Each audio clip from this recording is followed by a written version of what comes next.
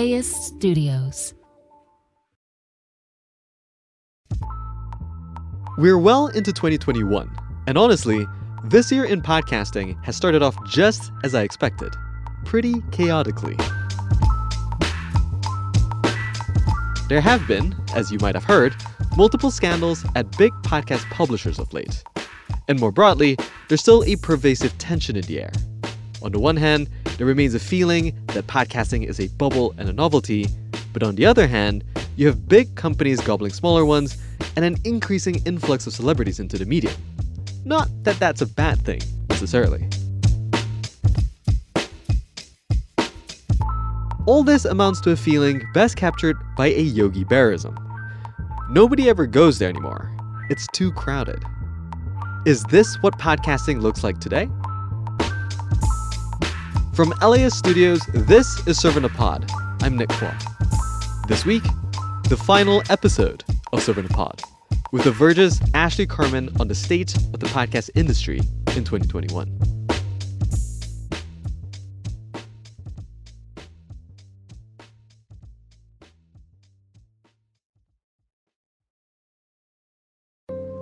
Support comes from Visual Communications, presenting VC Film Fest, celebrating 40 years showcasing Asian and Native Hawaiian Pacific Islander filmmaking, featuring over 200 works ranging from narrative film, documentary films, photo exhibits, and new media.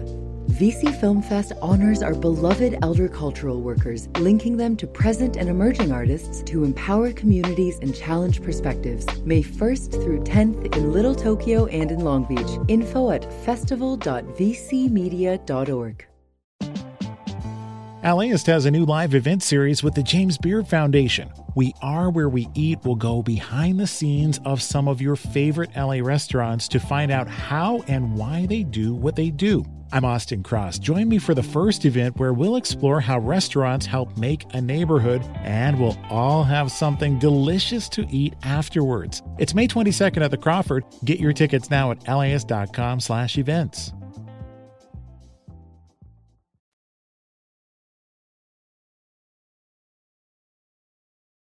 Okay, Ashley, how do you envision the podcast business in 2021?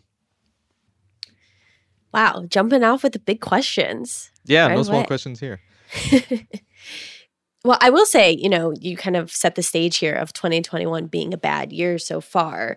And I will say that I think we have to remind ourselves that already we've had kind of a reckoning in the industry. There was the Daily sort of, like the Daily with Andy Mills, and then the Reply All drama. Like, that just happened.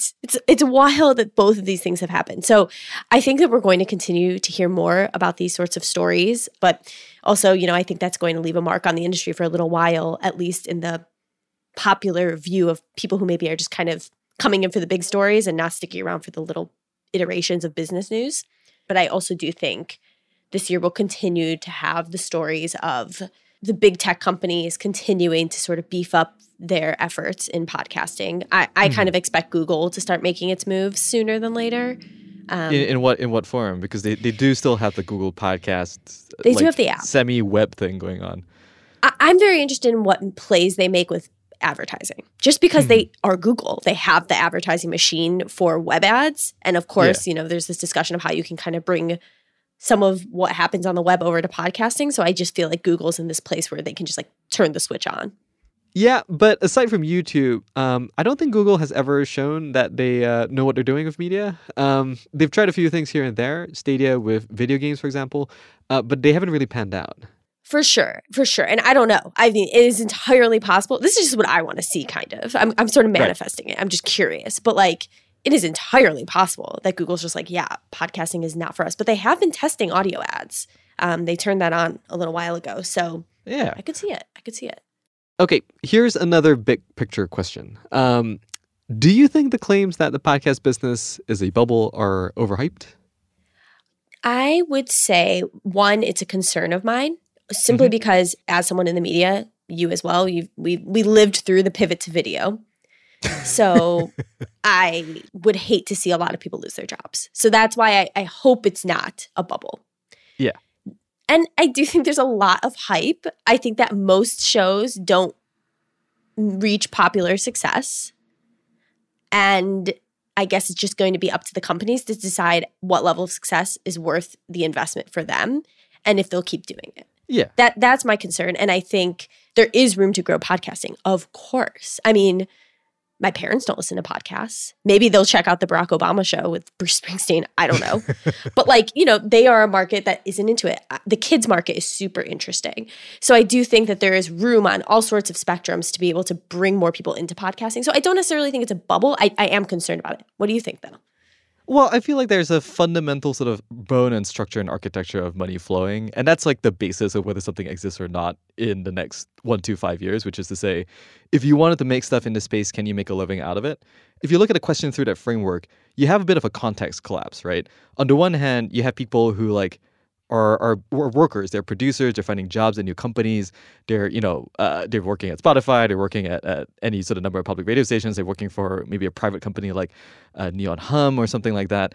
And then you have like the sort of quote unquote creator category, sort of people who like, you can sort of lump a bunch of things into the space as well. You have independent podcasters, people that are affiliated with somebody like Radiotopia, but also people that sort of are like kind of treating it as if it's blogs. So this entire push of what Anchor was supposed to be, or like the sort of like self-serve, easy to start your own podcast thing. I feel like we're putting all of these different buckets of creators and laborers and workers and people who make stuff into the same bucket and asking the same question of like, will this be here in 5 years?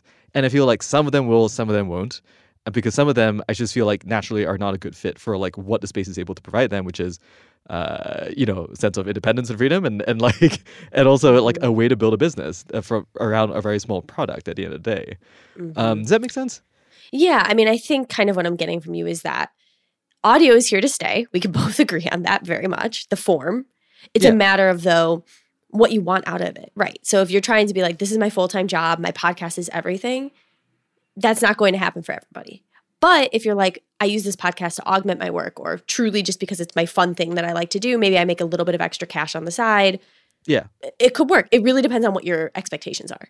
I hope that people can continue to get health benefits and full-time careers if that's what they want, because we've talked a little bit about kind of the IP struggle here, which is why if they want the full-time job, I hope it's there. If they'd rather have their own content that they themselves own, I hope that's available to them as well.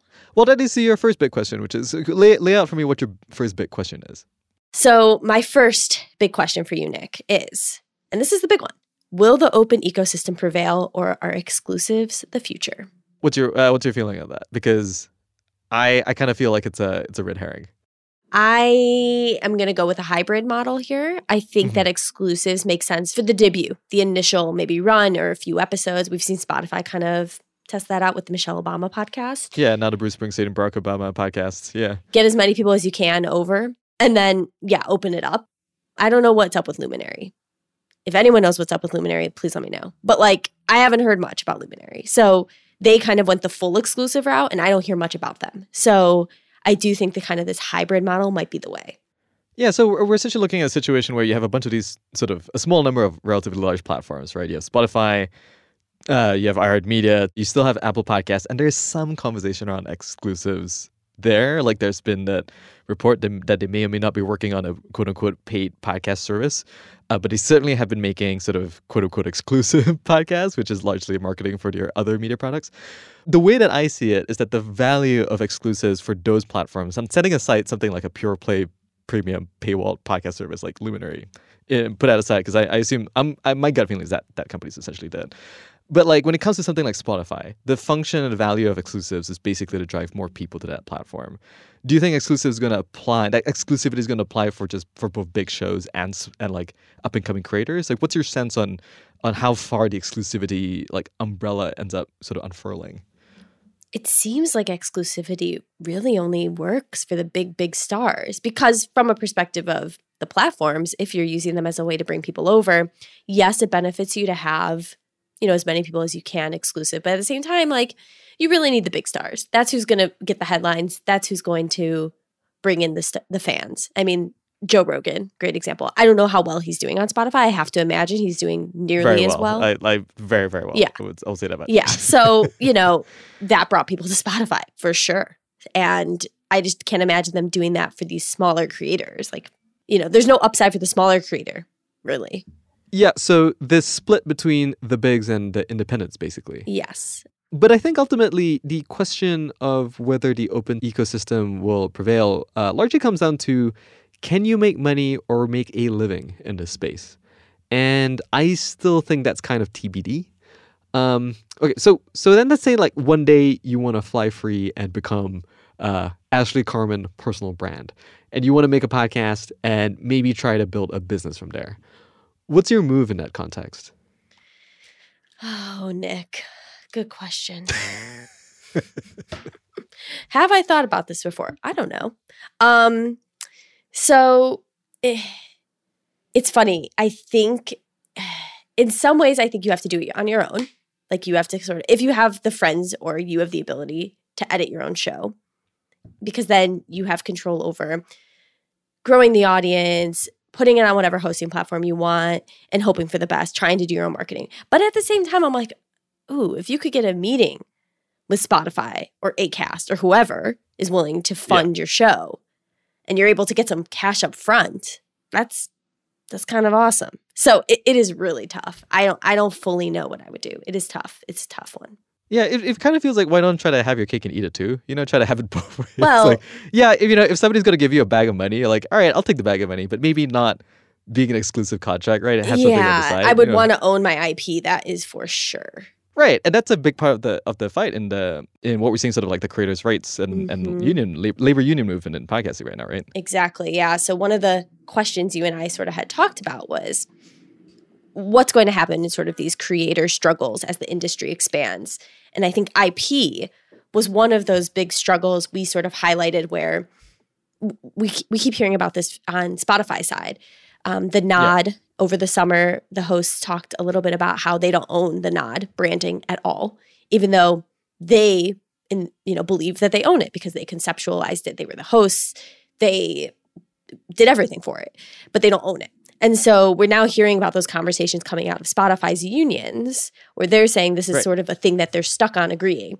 And, I just don't know how that ends. I mean, there has to be a way for Spotify or whoever to make money off of podcast IP while also giving some back to the creators. I mean, Vox Media has a union contract. Right. And I believe ours is like up to $100K if your story gets optioned, which is not, $1 million, but at least it's something. Right. At the very least, it should be like 50-50 or something like that, right? I mean, in a dream world, not to get too much into the weeds of union contracts here.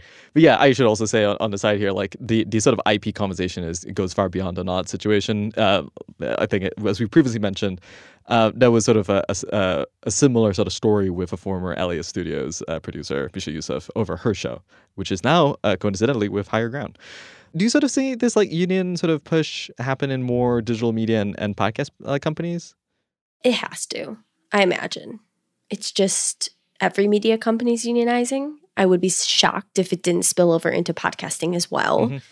I think it probably applies more to, these independent studios possibly, but also kind of these bigger networks, like maybe like Wondery, that would be really interesting. Well, now an with Amazon company, so that would be interesting. I kind of doubt it. Right, I would love to see it. Please, I would love to see it. But I mean, I imagine that it's a conversation that's happened. Why not?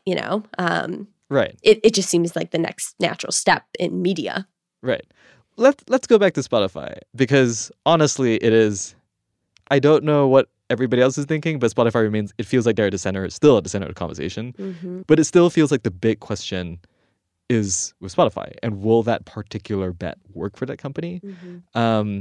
There was a report recently, I think it was just a projection, I believe it was eMarketer that put it out, that podcast listenership on Spotify is expected to surpass listenership on Apple Podcasts platform this year. Again, this is one projection. It's also an internal projection, so I don't know how much stock to put into it. But it does feel like directionally they have some momentum. Do you think that the bet will work? I guess it depends on what they want out of it. I mean, so I interviewed Daniel Ek, Spotify's CEO, a few weeks ago at this point, about sort of their ideas for the business. And it was so interesting because he seemed to suggest that they don't see exclusives and podcasts necessarily driving subscribers. They just want more people on the platform so that they can use ads against them. They have various ways they want to monetize. So I think if you're a investor or something and what you're mainly caring about is subscription, I don't necessarily know. I don't know, because Spotify is free and like that's a perk and it's around the world. And I imagine that's appealing to people who maybe, can't afford to pay $10 a month or whatever for Spotify. So I imagine that's a perk, but maybe not for investors. As far as bringing more people to the platform and using those ears for advertisements, I imagine this would pay off. I do, especially because Apple, the main leader as a podcast platform, is only on Apple devices. And I just don't, Android is the dominant ecosystem for smartphones. Globally. Globally. And so it just seems like the global play is here and Spotify's in the best position at this point. Maybe Acast, I don't know. I'm interested in Acast, but Spotify's the best position from a player perspective to pull this off. Yeah, because they're already on a ton of like smartphones. Like I think part of the problem with something like Acast is that you're trying to get people to sort of download your app. Yeah. And that's hard. And Spotify already has sort of a existing position with music. And so I don't know. I still get the feeling that when I look at Spotify and I look at what they're trying to say and I look at how they're trying to articulate their vision of the future, I still feel like we are not 100% sort of clear as to what they want for themselves. And it's like, it feels like it's a lot of improvisation of the next step and just having high dreams, basically. And I don't know, I feel like there's a way in which that when I try to talk about Spotify, that my language is limiting because podcasting is not the only thing they're going to try. Like they're going to try so many other kinds of shit. Like, yeah. And the question is sort of, will this labor base and base of creators and producers, if that kind of pool of creators ends up being compromised somehow, or like they'll essentially sort of be commoditized in ways that musicians seem to become commoditized of these streaming services. Yeah, I do think there's a couple of things that stand out to me as ways it could go wrong for Spotify. One is, like you mentioned, creators. I think as we see, and we'll probably get to this, social audio kind of bringing new creators into the field. Anchor has really been this great tool to bring new podcasters into the field and get them to put their shows both on Spotify and other platforms. But I think as maybe Twitter's product manager told The Verge that Spaces is going to allow people to record. Yeah. So it just seems like, there might be someone who comes in and allows people to start using creation tools differently. And that might affect how many different shows are on Spotify's platform because they are really crediting Anchor with making their catalog so big. And Spotify's catalog, I don't have the exact stats in front of me, but they basically say like a huge portion of their shows come from Anchor. So if people start shifting away from Anchor and go on Clubhouse or Fireside, whatever, maybe that pool will kind of dry up.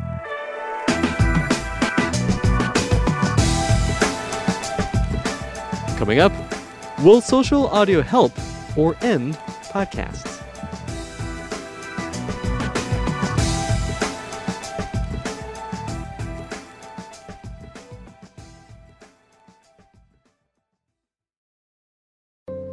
Support comes from Visual Communications, presenting VC Film Fest, celebrating 40 years showcasing Asian and Native Hawaiian Pacific Islander filmmaking, featuring over 200 works ranging from narrative film, documentary films, photo exhibits, and new media. VC Film Fest honors our beloved elder cultural workers, linking them to present and emerging artists to empower communities and challenge perspectives. May 1st through 10th in Little Tokyo and in Long Beach. Info at festival.vcmedia.org. Start your Saturday with something that will grow your kiddos' brains and get their creative juices flowing. Join us at LAS for a morning of multilingual story times, interactive performances, art making, and lots of kid fun. Bring the whole fam and join us for a super fun Saturday at LAS in Pasadena on June 1st. Tickets at las.com/events. See you there.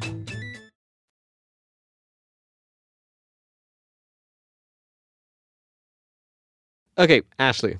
Let's talk about social audio, specifically Clubhouse.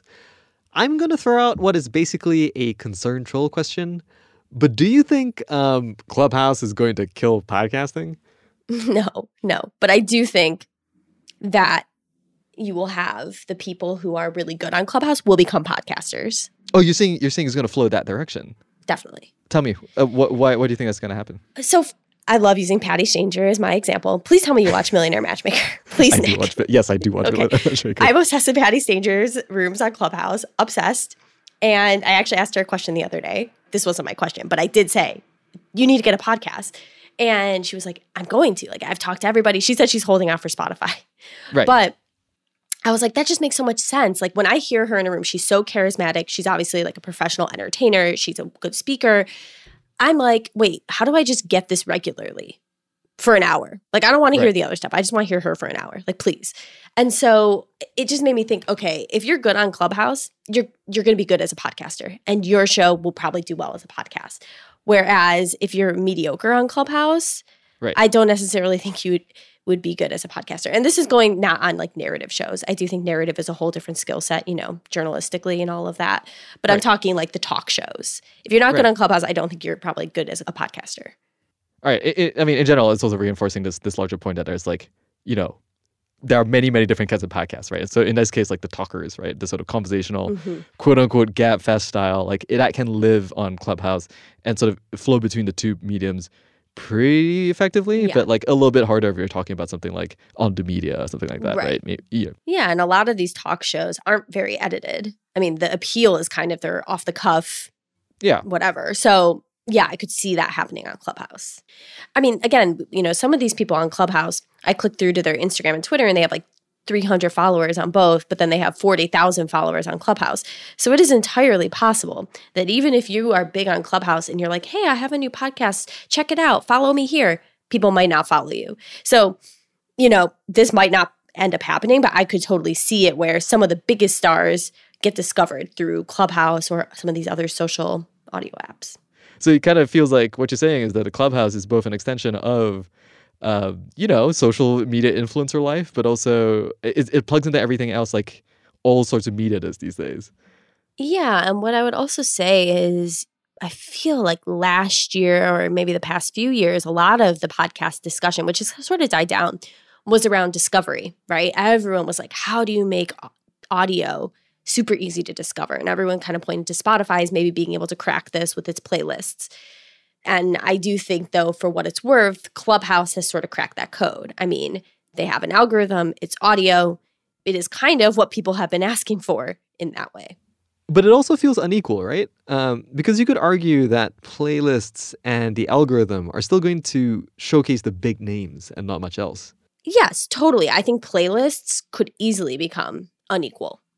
Clubhouse right now, I think, is still pretty early on. It would not surprise me if there's some, I mean, we even see like how to become a millionaire is like the big room that you'll see, you know, or like scammy rooms, that those pop to the top. So I don't necessarily think they're unequal. I think it might be more like not great content rises to the top on Clubhouse. And the algorithm, SEO gaming, right? Right. The algorithm might reward things that aren't great. So it's just funny because we've had this conversation around discovery and podcasting for a long time where it's like, we need an algorithm to save us, like good tools to make shows better and show them to more people. And we're kind of maybe going to see that play out with Clubhouse where it's like, well, actually, guess what? The algorithm's going to serve you the crap that you don't care about. And maybe we do just need the manual curation we've seen. And that's the best we're going to get, plus these huge marketing budgets.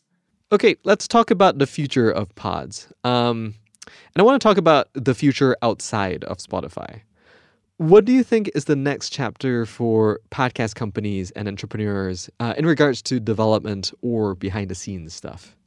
I really think it's going to be around discovery. I do. I think it's going to be around like different types of clips and different types of, I know, clips and software that kind of helps with marketing. I think it's going to be around the social audio still. Yeah. I really think it's around discovery because that's sort of the green pasture, I think, that's a little bit unmined still. Whereas, you know, we have these big players, we have the hosts, we have the ad networks, we have the production networks, we have all of that. So I think kind of the software discovery side of things might be kind of where it pops next.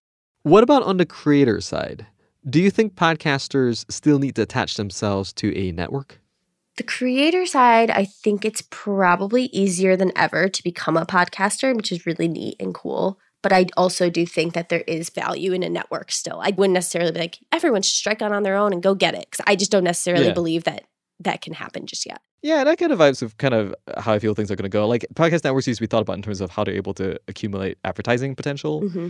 But it feels like it's a little bit different in 2021 when advertising is increasingly either going to a larger sort of advertising agency or one of these programmatic plug and play marketplaces, right? You can just kind of basically like a YouTube situation. I am watching pretty closely like this thing that popped up around the Clubhouse circle called the Audio Collective of a couple of sort of relatively high profile Clubhouse influencers, however defined, banding together to try to capitalize on sort of boutique brand spends essentially, and also advocate for better outcomes on the platform. Mm-hmm. I think that's a form of organizing that's pretty loose and that's pretty interesting. Mm-hmm. And I'm sort of curious as to whether that will happen as well in the sort of podcast labor space, and maybe it will, maybe it won't. Mm-hmm. When you look forward, so at some point, we will get vaccinated. At some point, the pandemic will be over, or move to a different stage, however you want to phrase that, epidemiologically speaking. What do you think the immediate impacts are? Or what do you think we should be looking out for as, the world opens back up? From a podcast perspective. Yeah.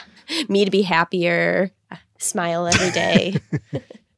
As far as I know, I don't think podcasts really took a dip in listenership, and you would maybe know better than me. Is that accurate to say, you think? Yeah, I mean, it dipped and then it sort of recovered by the second half of 2020. Yeah. So I would kind of expect that, if anything, it might tick up when people have more time to commute, just because I do think, myself included, that is the main time I was listening to things. Now, I do take my daily walk for my mental health, as we all must, but that's kind of like very limited. So I do think that commute time is crucial for podcasting. I think that, I really do believe we might actually see an uptick. And I think that some of these habits, like again, around kind of kids programming, sort of this push away from screens, that will probably stick around and probably just grow a little bit more as well. Yeah. I do think we might actually just see growth after this. Well, that's a very optimistic way to read it.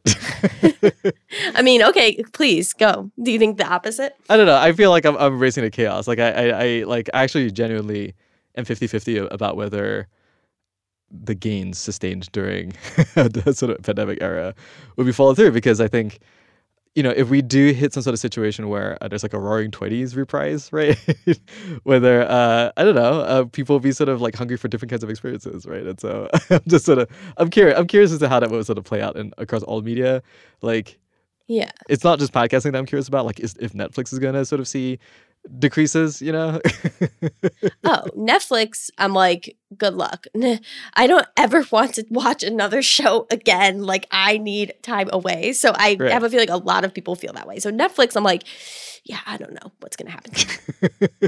But I do think that we also are at a point where we all want to be constantly entertained. Like, do I want to be alone with my thoughts? No. Sure. Do I want to be staring at a screen? No. Guess what? Audio. Listen, I think the reality is that we're still going to have to be staring at screens after things open up, because I know it's my job. It's a sad reality of our digital lives. What continues to be exciting to you about the podcast business? Well, I'm such a nerd in that I get really excited about business deals and things. I know. It's so lame. Whenever I talk to people, they're like, what do you care about podcasting? I'm like, I love business and it's so interesting to me. Care about venture deals. Yeah, but I am fascinated by like where the money goes. I just think following money is a very interesting way to go about things. Yeah. So, I'm interested to see the acquisitions. I'm interested to see who makes money in podcasting. Is it going to just be all at this top of the influencers and the celebs? Or could we see someone that come to these independent creators who maybe have made it in the past, but now are competing against a bigger pool of people?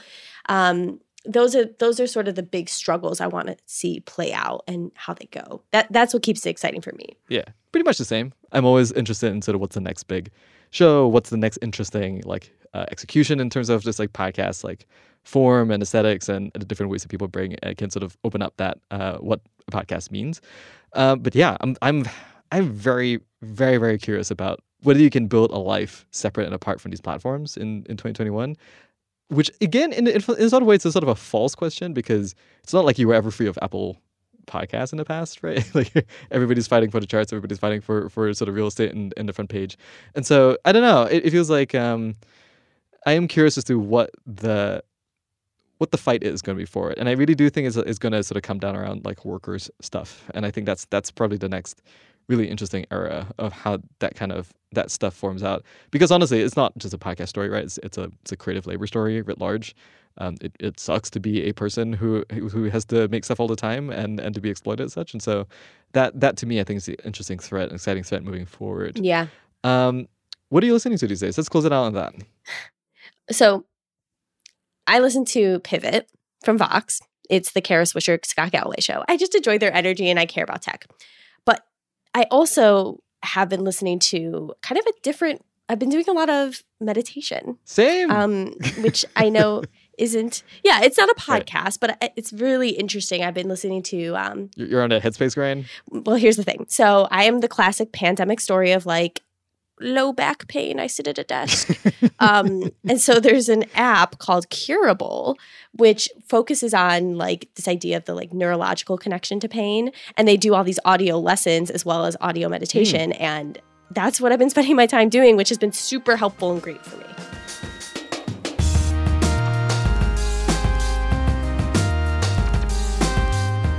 Ashley, thank you so much for joining me today. Hopefully, we'll have a much better year than last year. Yeah, seriously. Here's to hoping, Nick.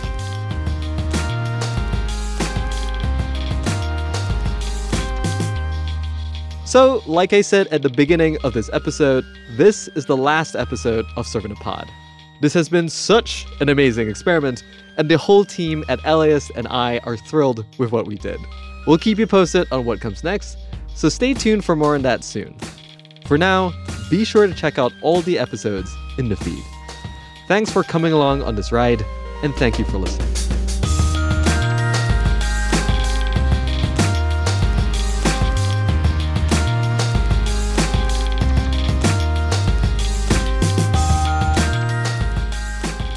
Serving a Pod is written and hosted by me, Nick Kwa.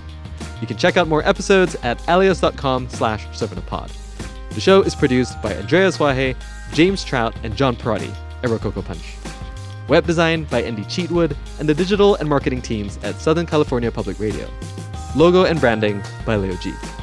Thanks to the team at LAist Studios, including Kirsten Hayford, Taylor Kaufman, Kristen Muller, and Leo G. Serving a Pod is a production of LAist Studios.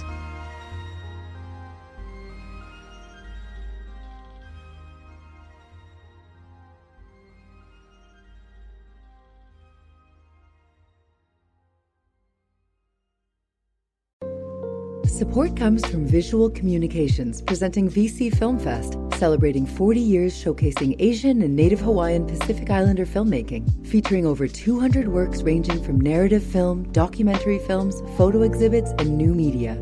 VC Film Fest honors our beloved elder cultural workers, linking them to present and emerging artists to empower communities and challenge perspectives. May 1st through 10th in Little Tokyo and in Long Beach. Info at festival.vcmedia.org.